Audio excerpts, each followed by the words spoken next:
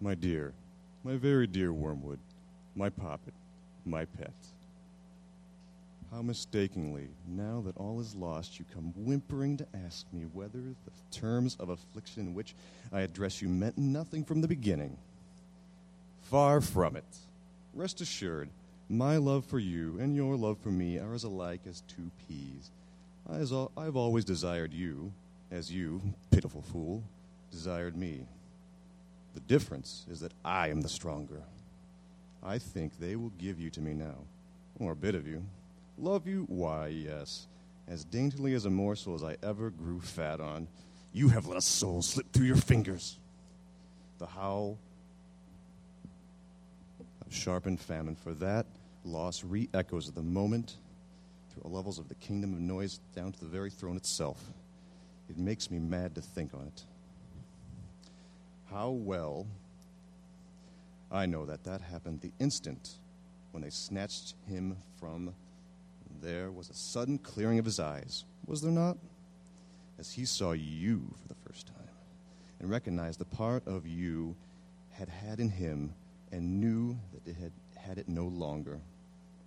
Just think and let the beginning of your agony, let this be the beginning of your agony, what he felt at that moment, as if a scab had fallen from an old sore, as if he were emerging from a hideous shell, as if he shuffled off for good and all defiled, a wet, clinging garment.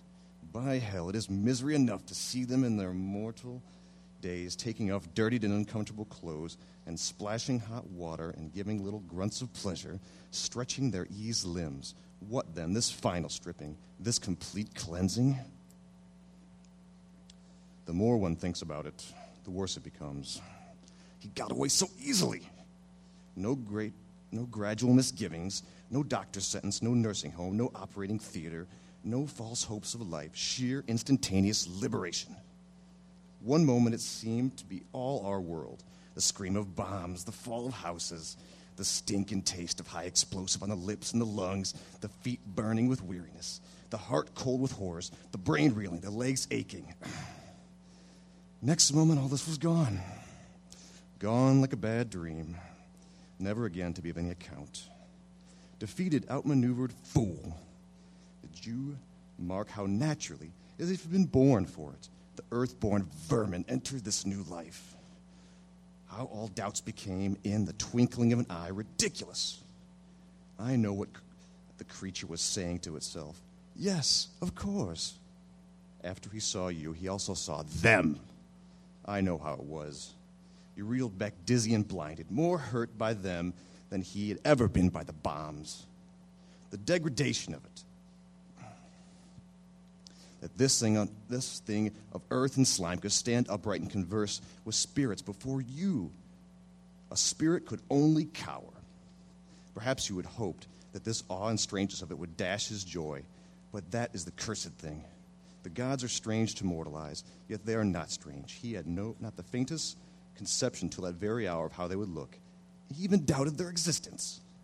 But when he saw them, he knew that he had always known them and realized what part of each one of them had played at many an hour in his life when he had stopped himself alone, so that now he could say to them one by one, not, "Who are you?" but, "Ah, so it was you this whole time."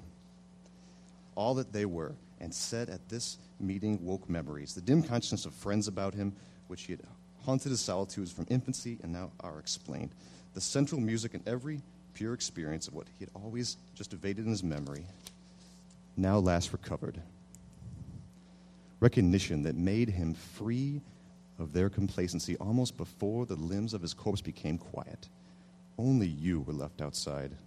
He not only saw them, he saw him. This animal, this thing begotten in a bed, could look on him. What is blinding, suffocating fire to you is now cool light to him. It is clarity itself, and it wears the form of a man. You would like, if you could, to interpret this patient's prostration in the presence, his self-abhorrence and utter knowledge of his sins. Yes, Wormwood, a clearer knowledge even than yours. On the analogy of your own choking and paralyzing sensations when you encounter the deadly air that breathes from the heart of heaven. But this is all nonsense. It pains he still may have to encounter. But they embraced those pains. They would not barter for them for any earthly pleasure, all the delights of sense and heart or intellect, which you could only once have tempted him. Even the delights of virtue itself now seemed to him in comparison but the half-nauseous attractions of a haggard prostitute would seem to a man who hears his true beloved, whom he had loved all his life, whom he had believed to be dead, is alive and now at his door. He is caught up in that world where pain and pleasure take on transfinite values, and all our arithmetic is dismayed. Once more, the inexplicable meets us.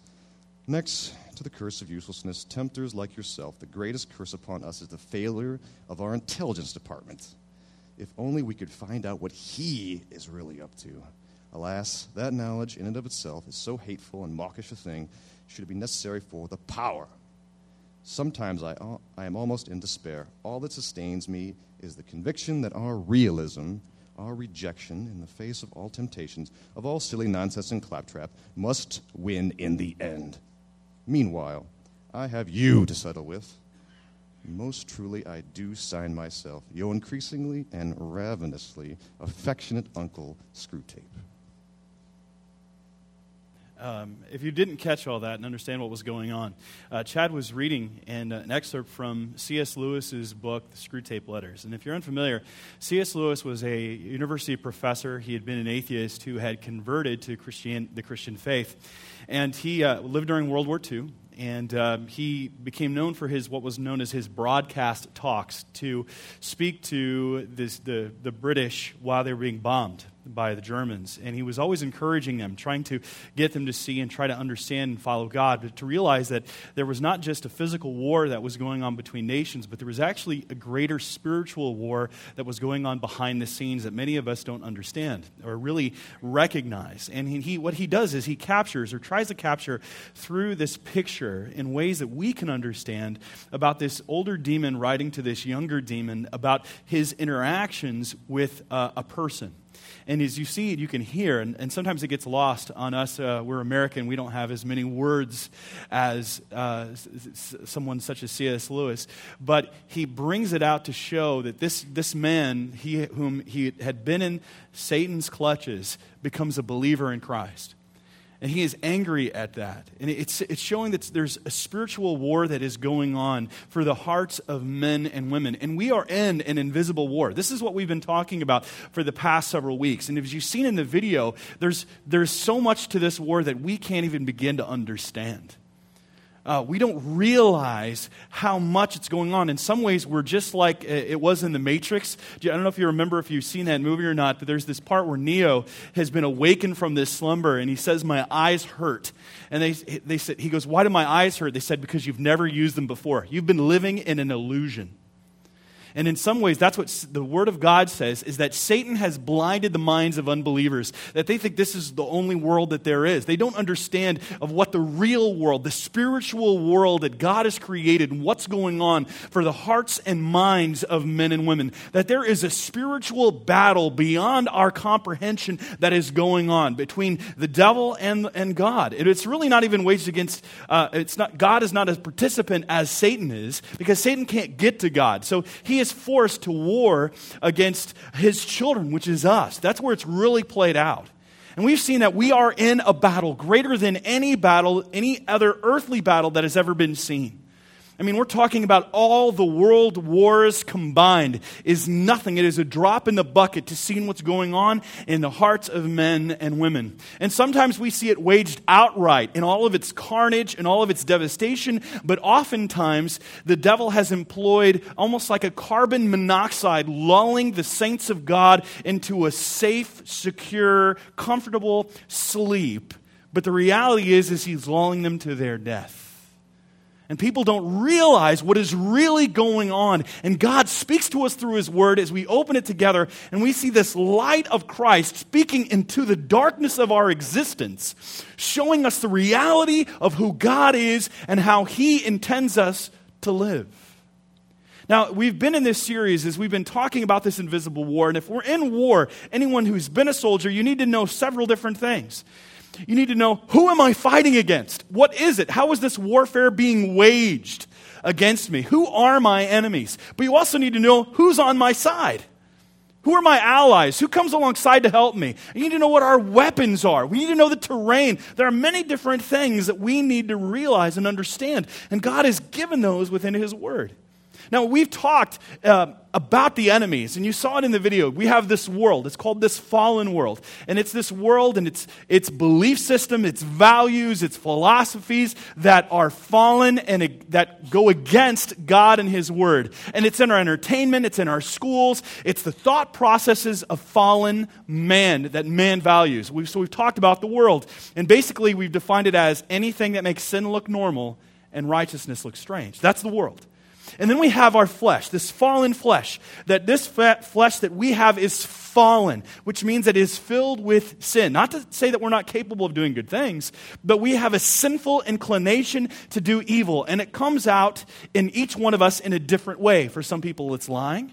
Some people it's stealing. Some people it's pornography. Others it's homosexuality. For some it's adultery. Some people it might be theft. Some people it might be gluttony, or others it might be anorexia. It could come out in a million different ways with different people. And that's what we have to learn to battle against. We have the world, we have our sinful flesh within us, the unredeemed part of us. And then we have the devil and his minions, demons, which are fallen angels, real spirit beings that war against God's people.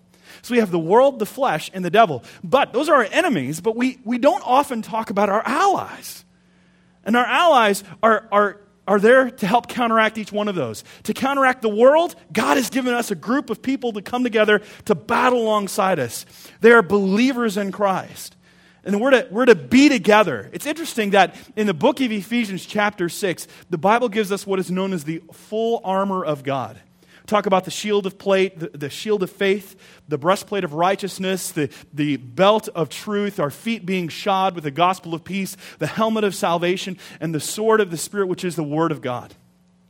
What's fascinating about the armor of God is that how it all fits together on a person, yes, but it was also designed to fit together with other people. So when a battle would come, you were to take the shield and throw it down in the ground to be ready for the onslaught. Now, if you're by yourself, you're a sitting duck. But when you have many people lined up with their shields, you make an impenetrable line.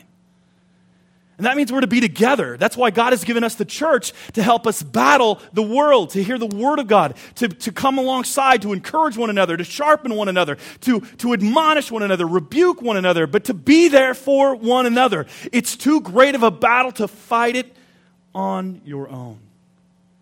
So we're to be together. God has given us the church. So we have the church to help battle the world. And then He's given us the Holy Spirit, God's Spirit. At the moment that you trust in Jesus Christ, God takes His Spirit and puts it in you to help make you a little Jesus.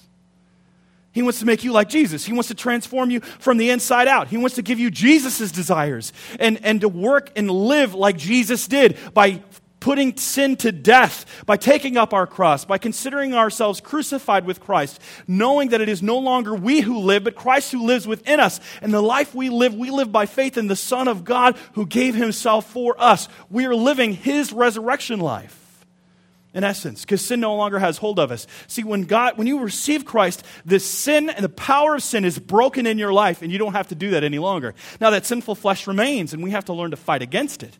But you now can fight against it, where before you couldn't stop no matter how hard you tried. You say, well, I could try. I can do it. It's in my power. Try it sometime. You'll find out that you really can't. You really can't. So we have the Spirit to help battle our flesh. We have the church to help battle the world. But then we have angels battling in the heavenlies going against Satan and his demons that we don't see. Now, if statistics are correct, and I believe they are, as a CBS poll revealed in 2011, 8 out of 10 Americans believe in angels. And I'm not talking about the Los Angeles, Anaheim angels. I'm not talking about the Victoria's Secret angels. I'm not talking about any of those angels. I'm talking about real angels, spirit beings that are battling on our behalf. But what are they? I mean, much of what we understand about angels is old wives' tales, stuff that we've been taught, stuff that we see in movies or on television, touched by an angel. Or Clarence in It's a Wonderful Life.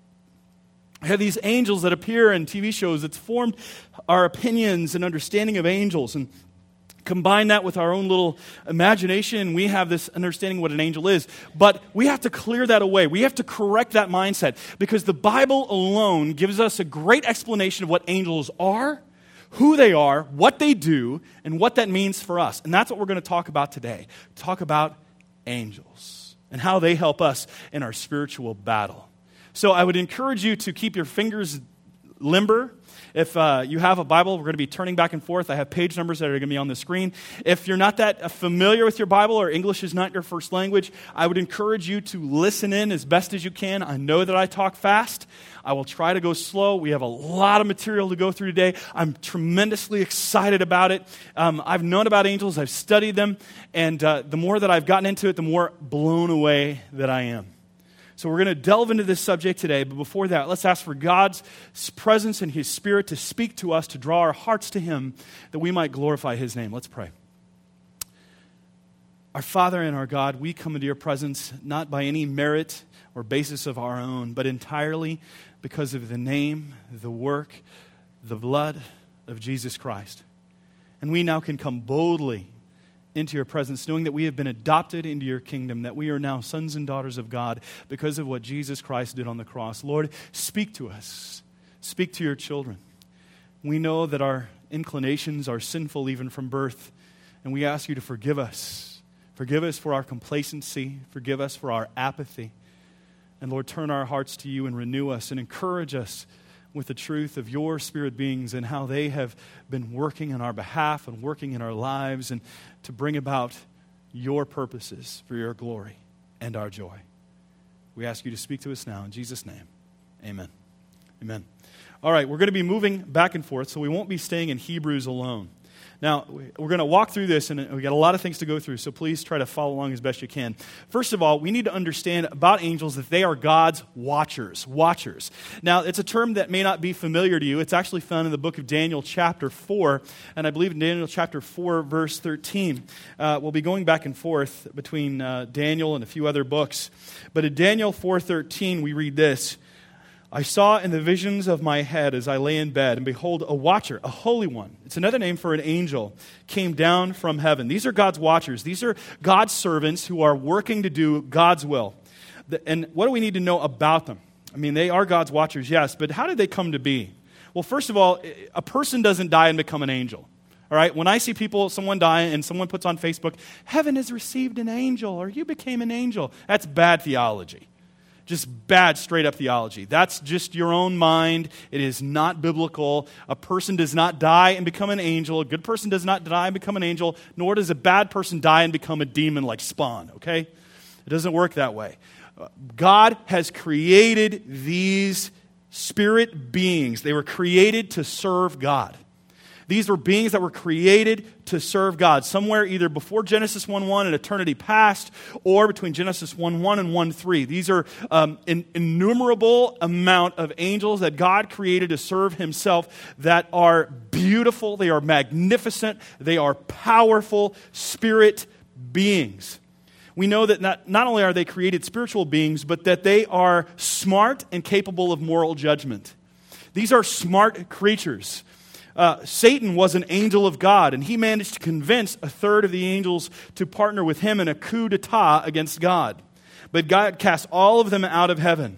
And some were cast down out to earth, where they became Satan and his demons. And some, for reasons we are not given, are actually not on earth or in heaven. I don't know if you do this or not, but there are actually some that have been chained in hell, awaiting their eternal punishment to be met out. We see this in 2 Peter chapter 2, verse 4. For if God did not spare angels when they sinned, but cast them into hell and committed them to chains of gloomy darkness to be kept until the judgment.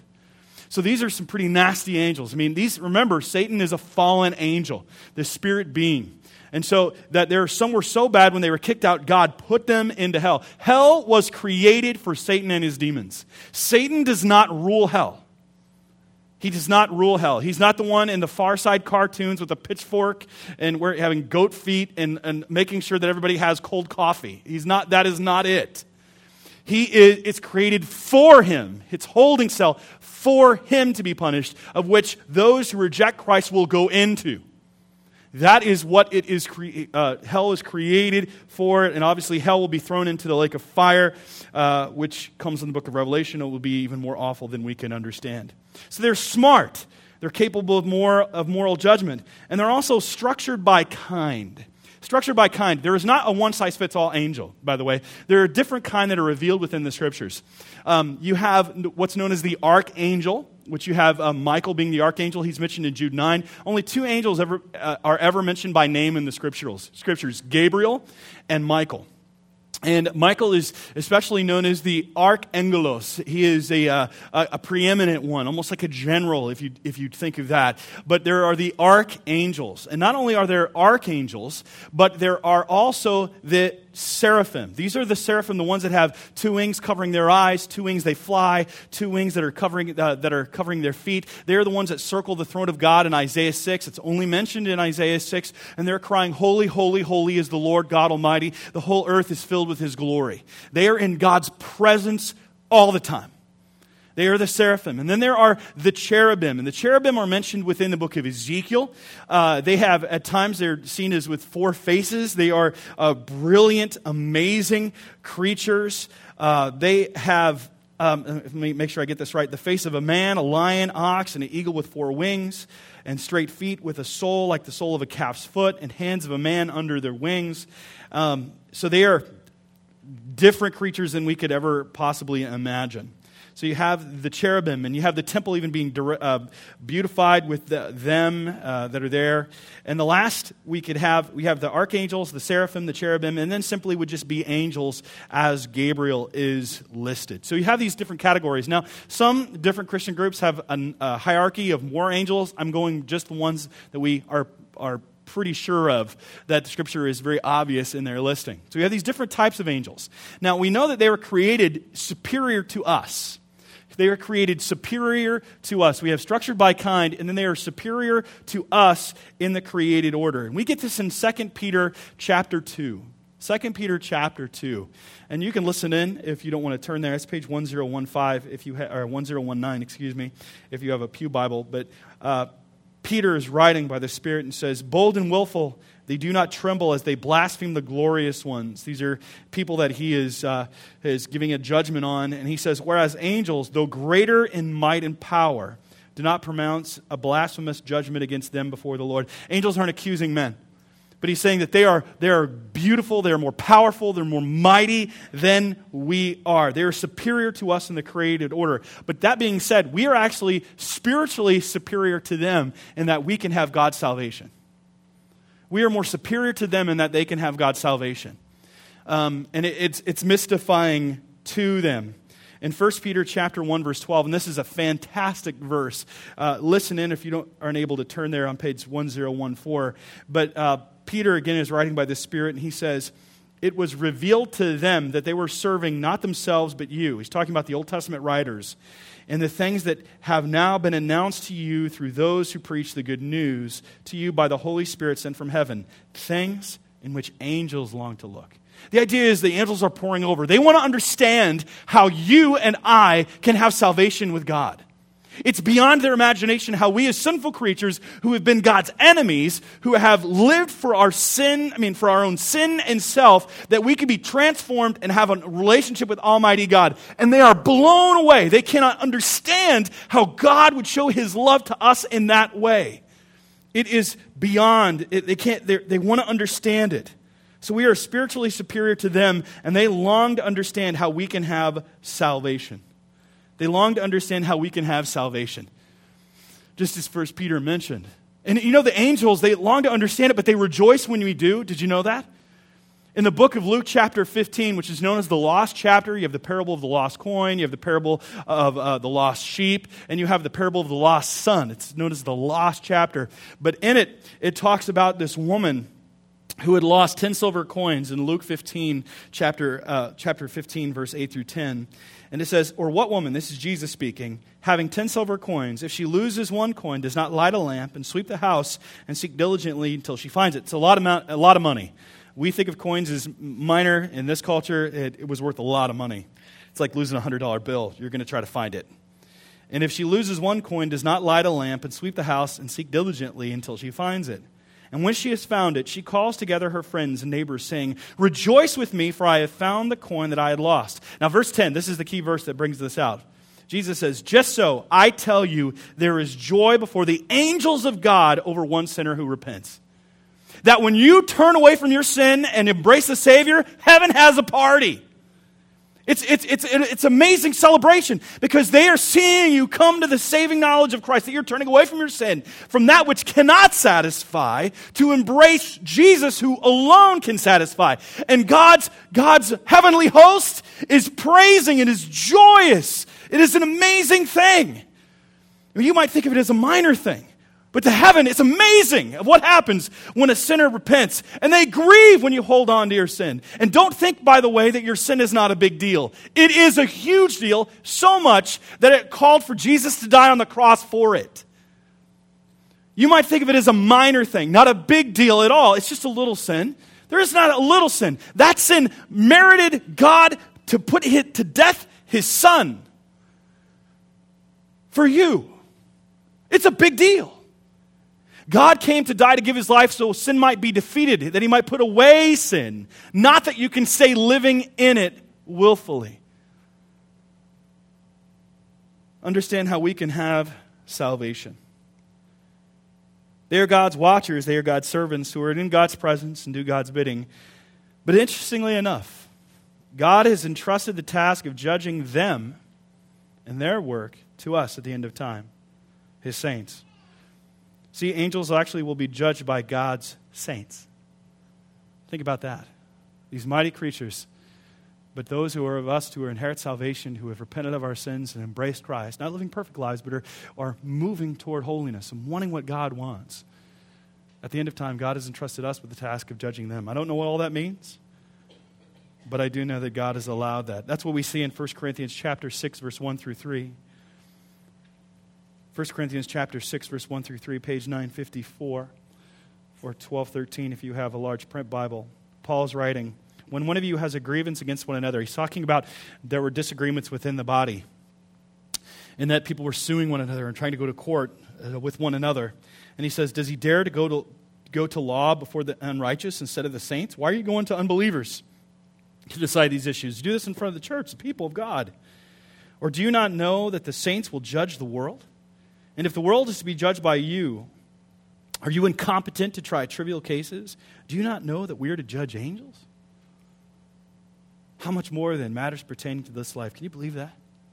We will judge angels. I have no idea what is involved with that. I don't know if it's the actual angels or it's the fallen angels, but I know we judge angels.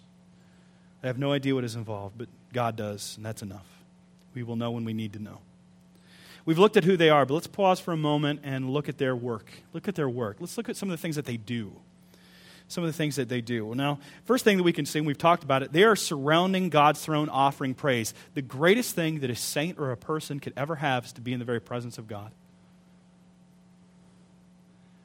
There's nothing better than that. I mean, seriously, there's no greater power. There's no greater feeling. I mean, it's interesting. The other day, I was talking in my office. We have a kind of a weekly staff meeting, and I was meeting with Patty, and she was going through some details of stuff, and my wife was here. It was for VBS. And I was sitting there, and I was talking to Patty, and I see this person walk by, and I see people walk by all the time when I'm sitting in there, but rarely do I see my wife walk by. And I didn't realize this until Patty said, "Oh!" I said, "What?" She goes, "You should see the smile that you just got on your face when you saw your wife." Now, I'm in love with my wife, okay? And I say that to my kids all the time. I'm like, "Hey, kids, guess what? I love your mother." And they're like, "Shut up." I'm like, "You better be glad I love your mother. You wouldn't be here if I didn't." But there's something about I long to be in my wife's presence because I love her so much. You know, there's something even greater than that in the presence of God. It's the greatest feeling, joy, and pleasure you could ever know. Greater than any person could ever give you. No disappointment. Complete, pure joy. Something about that. Being in God's presence, it is changing. It's transforming when you've been in God's presence like that. And they are in God's presence, surrounding His throne, giving praise. There's no boredom. There's no monotony. It is everlasting joy. The Bible also teaches that the angels are secretly moving between the spiritual and material world. that angels are secretly moving in ways that we don't understand. We get this in the book of Genesis chapter 28, verse 12, when Jacob actually goes to sleep, and he has a dream. And he dreamed, and behold, in Genesis 28:12, there was a ladder set up on the earth, and on the top of it reached to heaven. And behold, the angels of God were ascending and descending on it. Now, whether that was an actual ladder, it's just a vision that he had. There are angels among us, and they sometimes do appear as regular people. They do appear as regular people at times. We see that throughout Scripture, as when Abraham greeted 3 strangers, 2 were angels. One was actually God himself, known as the pre-incarnate Christ. Or when Peter and the apostles were freed from prison by an angel in Acts chapter 5, verse 19. So sometimes they come as regular people. And here's the thing. Sometimes they come into your life and you don't realize it. That's why the Scripture says in Hebrews chapter 13, very, very interesting. And I'd ask you to turn there with me. Chapter 13. Hebrews chapter 13, verse 2, page 1009. Very key verse here.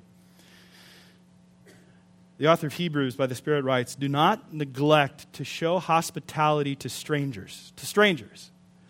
People that you don't know. "For thereby some have entertained angels unawares." And you're like, really? Do you really think that, Travis? Yes, I do. Yes, I really do believe that. That God will send people into your life. And why is God doing that? You ever ask why? Why does God send these people into your life to be entertained by you? And we're going to get to that in a moment. But he's saying that God's angels are there, and we need to make sure that we are showing hospitality to them. We need to make sure that we are opening our home to strangers. Why? Because as God is checking up on us, he wants to see your life. He can see it just in himself, but because he can see anything and everything, he still chooses to use his servants. I mean, he could save just anybody, but he uses us to proclaim the gospel. So he could just know what's going on in your life, and he does, but he still uses his angels to kind of check in and monitor your life. Now, I want to talk for a moment about guardian angels. Talk about guardian angels. Now, we've all heard about the term guardian angels, and what are guardian angels? Is there really such a thing as guardian angels? What does the Scripture say? You know, the Scripture doesn't say anything conclusive about a guardian angel. Now, some people say, well, I have a guardian angel. Well, that might be so, but the Scripture doesn't say anything explicitly about it. The only things that we can see in Scripture about any that could be inferred or implied that is from Matthew chapter 18, verse 10. And in Matthew 18, verse 10, Jesus is saying, he's talking about little children that are coming to him, and he says, "See that you do not despise one of these little ones, for I tell you that in heaven their angels always see the face of my Father who is in heaven." And then possibly again, and you could see something in Acts chapter 12, after Peter gets freed from prison, he shows up to where the church is meeting at Mary's house. He knocks on the door, and a servant girl named Rhoda goes to open the door, and she hears Peter, and she's so freaked out that she runs back to the people, and she says, "It's Peter's here!" They're like, "You're out of your mind, he's in jail!" And she's like, "Then it's his angel!" So he's here. And Peter's like standing at the door going, "Is anybody going to open the door? What's going on here?" So those could be implied. We have to be very careful of that. We do know, we're not exactly sure about the guardian angels. What we do know for sure, though, is that angels are sent to serve those who will inherit salvation. Angels are sent to serve those who will inherit salvation. And this is found in Hebrews chapter 1, verse 14. We actually read today, or Jared read for us. "Are they not all ministering spirits sent out to serve for the sake of those who are to inherit salvation?" They are protecting God's people. They are advocating God's people. And I could tell you of instances in my own life where there are certain things that should not have happened, where someone should have died or gotten hurt, and suddenly they weren't.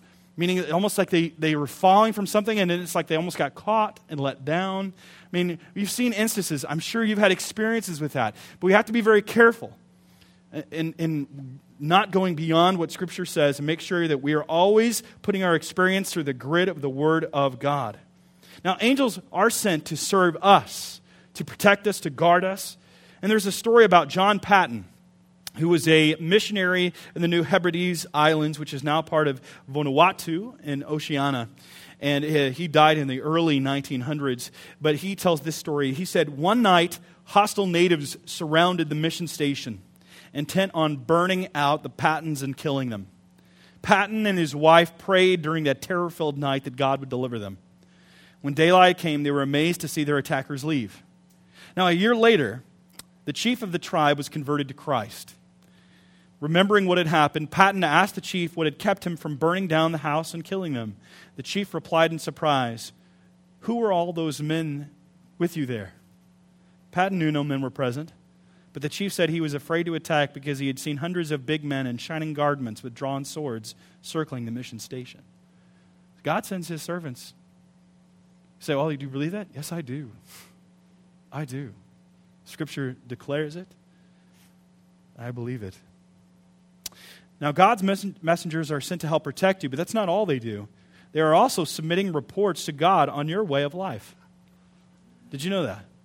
See, this is why, I'm going to go back to that Hebrews passage, entertaining angels unaware. They are checking to see if you are living what God wants you to do. What does God want you to do? I mean, yes, we're to love mercy, we're to act justly, we're to walk humbly with our God. But in James, we also learn that we're to take care of the widow, the orphan, and it's not just talking about the widow and the orphan, it's talking about the foreigner, those who are down and out, the least, the lowest, the lost, those who are in prison, those who are hungry, those who who are thirsty and need drink, those who need clothing, those who need shelter. God is seeing if your faith is real. Don't think that it's just between you and God and not helping people. Your vertical relationship with God is seen in your horizontal relationship with other people. That we're to love our enemies. We're to bless those who persecute us. We're to give a cup of cold water to someone who is our enemy. That will heap burning coals upon their head. This is how your faith is seen. And the angels are checking in to see if you're living that out. Are you living that out? And not only that, we can see that they're examining our corporate worship, by the way. They're in our worship to see how your worship is. Because worship is so pure. I mean, it's the essence of who we are. That's why Satan wanted worship, by the way. He wants to siphon that off. He wants that. It is the most pure commodity that we have. We cannot offer anything greater than our worship, the essence of who we are. That's why worship is such a serious thing. We have to give that unto God, but Satan wants that for himself. And in our worship, he wants to see not just our worship, but are we living the life that is revealing that we are really God's children? Now, I see this in a very obscure passage that you wouldn't really think about, and that is actually in 1 Corinthians chapter 11, verse 10. Hebrews chapter 11, verse 10. It's a very odd passage, very strange. Most scholars have really debated on it, but it's actually talking about head coverings. Oddly enough, something we don't talk about very often, but 1 Corinthians 11 talks about women wearing a head covering. And the idea within that culture was the idea of being under authority, not being promiscuous, but living under the authority and in the realm that God has ordained us to be. Meaning in the husband and wife relationship, there's the idea of submission, as both are submitting to Christ, but the wife is intelligently submitting herself to her husband. And here, it says here, in 1 Corinthians chapter 11, verse 10, this is why a wife ought to have a symbol of authority on her head because of the angels. Because the angels are looking to see, is your life representative of that? Are you, in essence, living in the order? Are you trying to do it on your own? Are you doing it in the pattern, in the way that God has ordained it to be? See, God is giving a report on your way of life. What are you doing? And don't think that you can hide anything from God, by the way. Don't think you can hide anything from God. This past week, it came out about the website Ashley Madison. I don't know if you've heard about this, but this is the adultery website. The adultery website. Its tagline is this: life is short, have an affair. That's the tagline, okay? And people have signed up to the site, and then you were told that if you were signed up to the site but you didn't want it to get out, you could pay $19 and have your name removed from the list. But here's the thing. It was never removed for the people that did it. And a hacker got in and found out there are 37 million people that signed up for this. 37 million. Almost 38 million people were signing up to have an affair. Okay, now it came out this past week, and Franklin Graham in Facebook, Billy Graham's son, in Facebook, he put this thing. He had this response about it. He says, the Bible says, be sin, your sin will find you out. Ashley Madison, the website for people who want to cheat on their spouses, was hacked this weekend. Their slogan is, life is short, have an affair. Hackers threaten to reveal personal data related to the 37 million users. And he says, I have news for all of those worried cheaters out there wringing their hands. God already knew. His holy word says, nothing in all creation is hidden from God's sight. Everything is uncovered and laid bare before the eyes of him to whom we must give an account. Hebrews 4:13. Times may have changed, but God's laws and standards never change. All sin has a price. The New York Daily News calls this an adultery website. Isn't it a shame that immorality is such big business? See, God knows your life. He isn't fooled. You may think that you've gotten away with something, but God knows. God knows everything. And He is more forgiving than you could imagine for those who come to Him in repentance and faith because of what Jesus did on the cross for you. But He is also more wrathful, making sure that every single sin will receive a just punishment, as Scripture says in Hebrews chapter 2, verse 1 through 3. Therefore, we must pay much closer attention to what we have heard, lest we drift away from it. For since the message declared by angels proved to be reliable, and every transgression or disobedience received a just retribution, how shall we escape if we neglect such a great salvation? Don't try to live it on your own. Do what God wants you to do. But we go back. There's a third passage, actually, that proves this point. 1 Corinthians chapter 4, verse 9. Paul is saying, for I think that God has exhibited us apostles, last of all. He's saying that He's shown us to the world. We've been beaten. We've gone through all these trials and tribulations. He is showing us off to the world. He said, He exhibited us apostles as last of all, like men sentenced to death, because we have become a spectacle to the world, to angels, and to men. Because angels are watching your life to seeing if you are living the life that God is commanded and desired and purchased you to live. That's what His Word says to us. Now, as we speak about angels, we must adhere to the Scripture's warnings about them. There's some warnings. The study of angels is called angelology, which is a great study. It's a theological study. It's something that we're doing right now. But if you get consumed with angels, that's called angel mania. And that is not cool. Just have this preoccupation, and the Scripture warns us. Sometimes it warns us by what it doesn't say, than rather what it does say. Meaning that it never gives us an example of something that we should do. It's really showing us how we are to live and what we also should not do. And what I mean by that is this. As we look at Scripture's warning, we have to understand that we are warned not to pursue them. You're not to go out and pursue angels. This isn't Ghostbusters with Egon Spengler. Okay? You're not out there trying to cross the streams, trying to catch a paranormal thing. That's not what you try to do. We don't pursue angels. That's not what God has shown His Word. You don't see anyone in Scripture ever doing that. That example is not there. We're not to pursue angels or devil or demons. We're not to interact in that regard, not to pursue them. We're also not to pray to them. Not to pray to them. You say, well, I was taught to pray to this angel. This is my guardian angel. Nowhere in Scripture are we ever taught to pray to anyone except to God alone. And the Scripture says this in 1 Timothy 2, 5 through 6. And the Scripture lays this out very clearly, and it says, For there is one God, and there is one mediator between God and men, the man Christ Jesus, who gave Himself as a ransom for all, which is the testimony given at the proper time. One mediator, one person that we go through, one person's name that we pray in. We pray to God the Father through God the Son as the Spirit awakens us to the reality of how we should pray. So we're not to pursue angels, we're not to pray to them, and we're definitely not to praise them. You don't praise them. Worship is serious business in the sight of God. Revelation 19 and Revelation 22 talk about this very exclusively because the angel is showing John the revelation, known as the Revelations. He is showing him what is to come in the future, and John is overwhelmed. It's so amazing, so wonderful, so beyond his imagination. It's greater than he could ever imagine. That he falls down to worship the angel, and the angel freaks out. And well, he should. He says, you must not do that!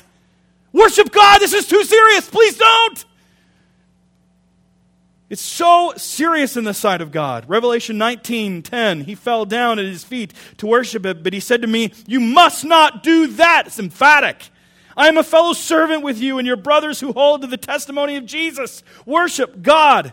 And again in Revelation chapter 22, verse 8 through 9, I, John, am the one who heard and saw these things. And when I heard and saw them, I fell down to worship the feet of the angel who showed them to me. But he said to me, you must not do that. I am a fellow servant with you and your brothers, the prophets, and with those who keep the words of this book. Worship God. Worship is for God alone. And in Colossians chapter 2, verse 18, Paul writes, "Let no one disqualify you, insisting on asceticism and the worship of angels." Don't do it. Don't listen. So we have to make sure that we do not praise them. We also have to make sure that we are guarding against pretenders. Guarding against pretenders. Now this is very, very important. Very important, because the Scripture says very clearly that, remember, Satan was an angel, fallen angel, and he knows how to masquerade himself as an angel of light. He knows how to be an angel. I mean, he's been there. He knows the lingo. He knows to present himself. And he presents himself as an angel of light in order to get you off your pure devotion to Christ. But Paul writes about something about that. In Galatians chapter 1, he says, and he warns people. In Galatians chapter 1, he says, "I am astonished." He's writing to the Galatians, which church now would be in Turkey. "I am astonished that you are so quickly deserting him who called you in the grace of Christ and are turning to a different gospel. Not that there is another one." He's saying there's no other gospel, but not a real gospel anyway. He's saying they're false gospels, and you're turning away from what the gospel is. You're believing false teaching. He says, "But there are some who trouble you and want to distort the gospel of Christ. But even if we," and he gives like a hypothetical situation here. He says, "But even if we, or an angel from heaven, should preach to you a gospel contrary to the one we preach to you, let him be accursed." The word is anathema. The idea is condemned straight to hell. This is how serious the teaching is. And he says, "As we have said before, now I say again, if anyone is preaching to you a gospel contrary to the one you received, let him be accursed." Now, why do I tell you that? Because there will be beings that have appeared over time that have pretended to be beautiful angels and give revelations to people that are addition to the Scriptures. The Bible is closed, meaning that there is no more revelation in that regard. That it is sufficient enough for salvation. And we are not to add to or take away what God has decreed. We cannot add to His words. And there have been angels appeared through time with different faiths, different sects, that said we had an angel appeared because the church had become so corrupt. No. Yes, has the church been corrupted at times? You bet. But God has said in His word that the gates of hell will not prevail against it. And He's not going to contradict Himself. So He's not going to add to something that He already said was closed. So if that's coming, that means it's false. Does everyone, I hope, understand the seriousness of what is going on here?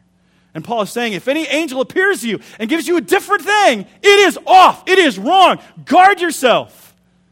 We have to guard against pretenders. We were warned that some angels might come and be pretenders, and we have to guard against that. Guard against the pretenders.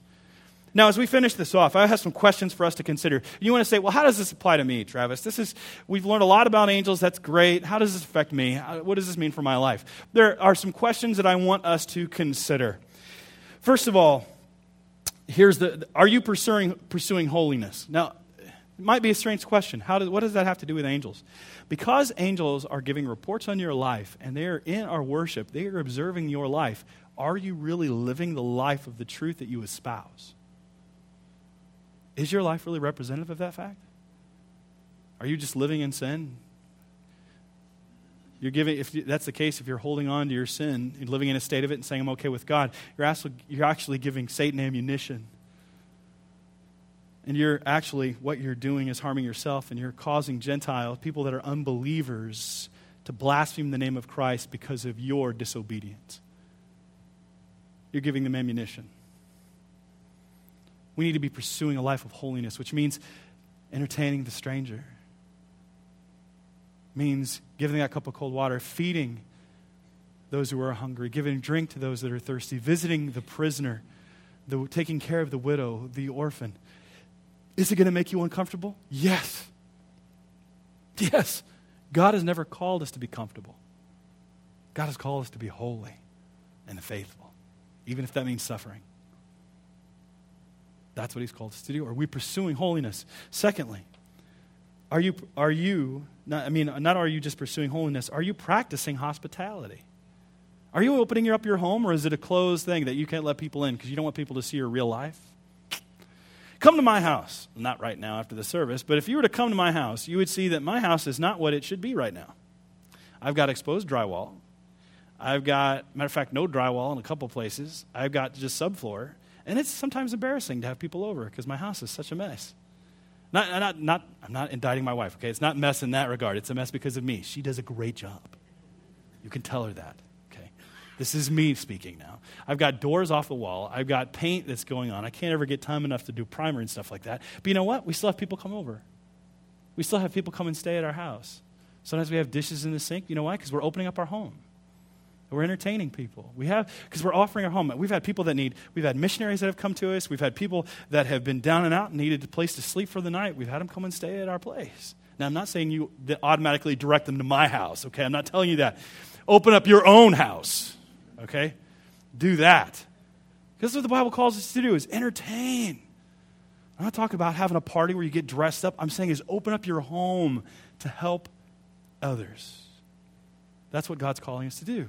Practice hospitality. That's what it means to be the church. Do not think that you can just show up, sit in the seat, and go on with your life. That is not what God has called us to do. He's called us to be together. As messed up as we are, He's called us to do that and work that out and speak the truth into one another's lives and get to know one another and work through our differences and talk through things. And this is messy.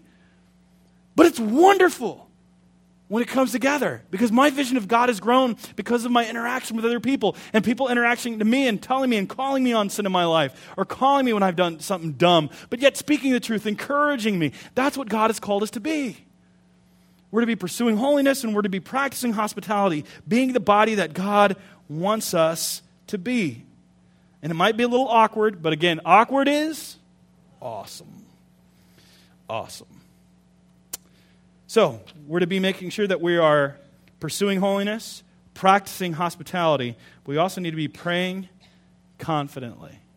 Praying confidently. Now, I want us to understand this passage understand this point based on two passages. The first is in Ephesians chapter 6. Ephesians chapter 6. That's in the New Testament, latter part of your Bible. You can flip through that. There's a page number if you have one of the Pew Bibles. But Ephesians chapter 6, verse 12 says this: "For we do not wrestle against flesh and blood, but against the rulers, against the authorities, against the cosmic powers over this present darkness, against the spiritual forces of evil in the heavenly places." Then he goes on to talk about the armor of God, talking about how we're to arm ourselves. But in verse 18, he actually, if you skip down, he says, "Praying at all times in the Spirit, with all prayer and supplication. To that end, keep alert with all perseverance, making supplication for all the saints, and also for me, that words may be given to me in opening my mouth boldly to proclaim the mystery of the gospel," the mysterion, as it is in Greek, of the gospel, a mystery that was once held back but has been revealed in the New Testament. It was a mystery in the Old, now it's revealed in the New, "for which I am an ambassador in chains." He's in prison and he's writing this, "that I may declare it boldly as I ought to speak." Now see, God has decreed that our prayers open doors. That's what he's saying there. Pray in the Spirit because there's a battle going on that you don't know about, and God is actually using angels to work on our behalf through your prayers. Now we see this in Daniel chapter 10. You want to flip to Daniel chapter 10. If not, want to listen in. But in Daniel chapter 10, we see an angel coming to Daniel as a direct result of his prayer. And in Daniel chapter 10, we read this: "And behold, a hand touched me," this is Daniel writing, "and set me trembling on my hands and knees. And he said to me, O Daniel, man greatly loved, understand the words that I speak to you and stand upright, for now I have been sent to you." It's a direct result of his prayer. He says, "And when he had spoken this word to me, I stood up trembling. Then he said to me, Fear not, Daniel, for from the first day that you set your heart to understand and humbled yourself before God," meaning he's seeking him in prayer, "your words have been heard, and I have come because of your words. The prince of the kingdom of Persia withstood me 21 days. He's referring to, it's a term that's using, referring to the devil in some way or one of his demons. But Michael, one of the chief princes, one of the archangels, came to help me. For I was left there with the kings of Persia and came to make you understand what is to happen to your people in the latter days. For this vision is for days yet to come." See, when you pray, God works. And sometimes he sends his angels to do stuff for you. Pretty amazing to think about. It's incredible to think about. We get a picture of this, and I shared this story last week, and it's very similar to the one that Patton described in the passage that I read to you, story that I read earlier. But its merits being shared again. But we understand the following story was reported by a medical missionary at his home church in Michigan. We're not sure from where the story originated, so we're unable to give complete credit, but it beautifully illustrates the point. But it's talking about serving at a small field hospital in Africa, and this other guy was actually in the New Hebrides. And this man says, "I traveled every 2 weeks by bicycle through the jungle to a nearby city for supplies. This required camping overnight halfway. And on one of these trips, I saw 2 men fighting in the city. One was seriously injured, so I treated him and witnessed to him of the Lord Jesus Christ. Then I returned home without incident. And upon arriving in the city several weeks later, I was approached by the man I had treated earlier. He told me that he had known that I had carried money and medicine, and he said, "Some friends and I followed you into the jungle, knowing you would camp overnight. We waited for you to go to sleep and planned to kill you and take your money and drugs. And just as we were about to move into your campsite, we saw that you were surrounded by 26 armed guards." The man says, "I laughed at this and said I was certainly all alone out in that jungle campsite." But the young man pressed the point, "No, sir, I was not the only one to see the guards. My Javi friends also saw them, and we all counted them. It was because of those guards that we were afraid and left you alone." At this point in the church presentation in Michigan, one of the men in the church jumped up and interrupted the missionary and asked, "Can you tell me the exact date when this happened?" The missionary thought for a while and recalled the date. The man in the congregation told this side of the story. He said, "On that night in Africa, it was actually morning here, and I was preparing to play golf. As I put my bag in the car, I felt the Lord leading me to pray for you. In fact, the urging was so strong that I called the men of this church to pray for you. Will all of those men who met with me that day please stand?" The men who had met that day to pray stood, and there were 26 men. Angels are real, they're amazing, but they are nothing compared to Jesus. I would be remiss if I spent this entire time talking about angelic beings and not the Savior whom they serve. I want to close with the full passage that Jared read for you. He actually read verse 13 and 14, but I want to read to you the full passage of Hebrews 1. I would encourage you to turn with me. But it puts it into place. I mean, angels are amazing beings. They are. But when compared to Jesus, there's no comparison. Hebrews chapter 1, verse 1 says this: "Long ago, and in many ways, at many times, and in many ways, God spoke to our fathers by the prophets, but in these last days, He has spoken to us by His Son, whom He appointed the heir of all things, through whom also He created the world. He is the radiance of the glory of God and the exact imprint of His nature, and He upholds the universe by the word of His power. After making purification for sins, He sat down at the right hand of the Majesty on high, having become as much superior to angels as the name He has inherited is more excellent than theirs. For to which of the angels did God ever say, 'You are my son, today I have begotten you'? Or again, 'I will be to him a father, and he will be to me a son'? And again, when He brings the firstborn into the world, He says, 'Let all God's angels worship Him.' Of the angels, He says, He makes His angels winds and His ministers a flame of fire. But to the Son He says, 'Your throne, O God, is forever and ever. The scepter of uprightness is the scepter of your kingdom. You have loved righteousness and hated wickedness. Therefore God, your God, has anointed you with the oil of gladness beyond your companions. And you, Lord, laid the foundation of the earth in the beginning, and the heavens are the work of your hands. They will perish, but you will remain. They will all wear out like a garment. Like a robe, you will roll them up. Like a garment, they will be changed. But you are the same, and your years will have no end. And to which of the angels has He ever said, 'Sit at my right hand until I make your enemies a footstool for your feet'? Are they not all ministering spirits sent out to serve for the sake of those who are to inherit salvation?" Angels don't save. Jesus does. Angels didn't assume flesh to save us. Jesus did. Angels didn't die on the cross in our place. That was Jesus again. The angels marvel at Him. Do you? He is the Savior of the world, God incarnate, the God who assumed flesh, Father, Son, and Holy Spirit, one God. The Son, in a way that we cannot understand, stepped out of time, out of eternity into time, assumed our flesh, but lived our life, but was without sin. He died on the cross. He gave His life on the cross for you, for your sins. Taking the wrath of God upon Himself, He died your death and rose again 3 days later after paying that price. Have you placed your faith in Him? You may believe in angels, but you believe in the Savior they serve.